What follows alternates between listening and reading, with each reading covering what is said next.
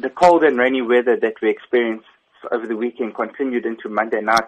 This kept paramedics busy attending to multiple cases across the province.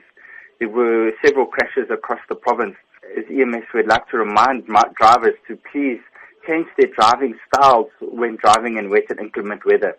You need to decrease the speed you're traveling at, as most of the crashes that occur when it's raining are due to drivers speeding or not reducing their speed. And it's quite obvious if you just drive around when it's raining, there's some people that obviously ignore this fact and still carry on speeding around.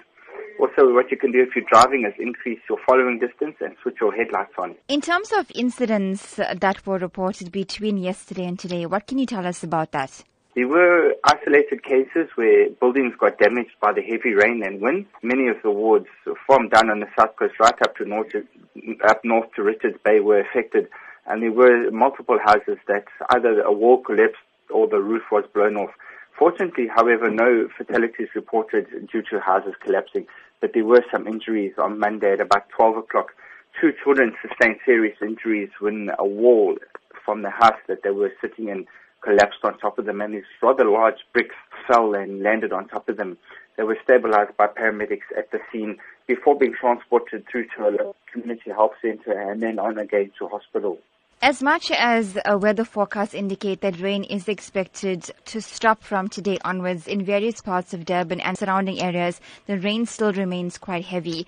What are the precautionary measures for drivers, and that people should remember they should drive when they need to and stay out of the rain? Well, fortunately, from what it looks like, it has started to clear. I'm down on the KZN south coast, and it's been bright and sunny all morning. However, reports from Durban are that it's still pouring with rain.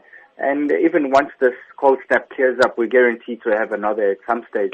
So we always need to remember that when driving motor vehicles, we do need to change our driving style.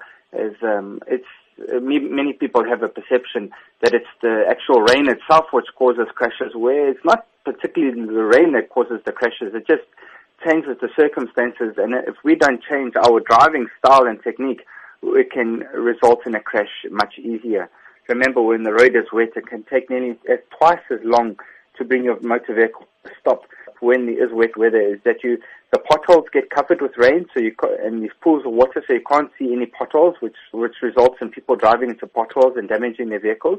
And also, you can get large pools of water on the road, which can affect driving.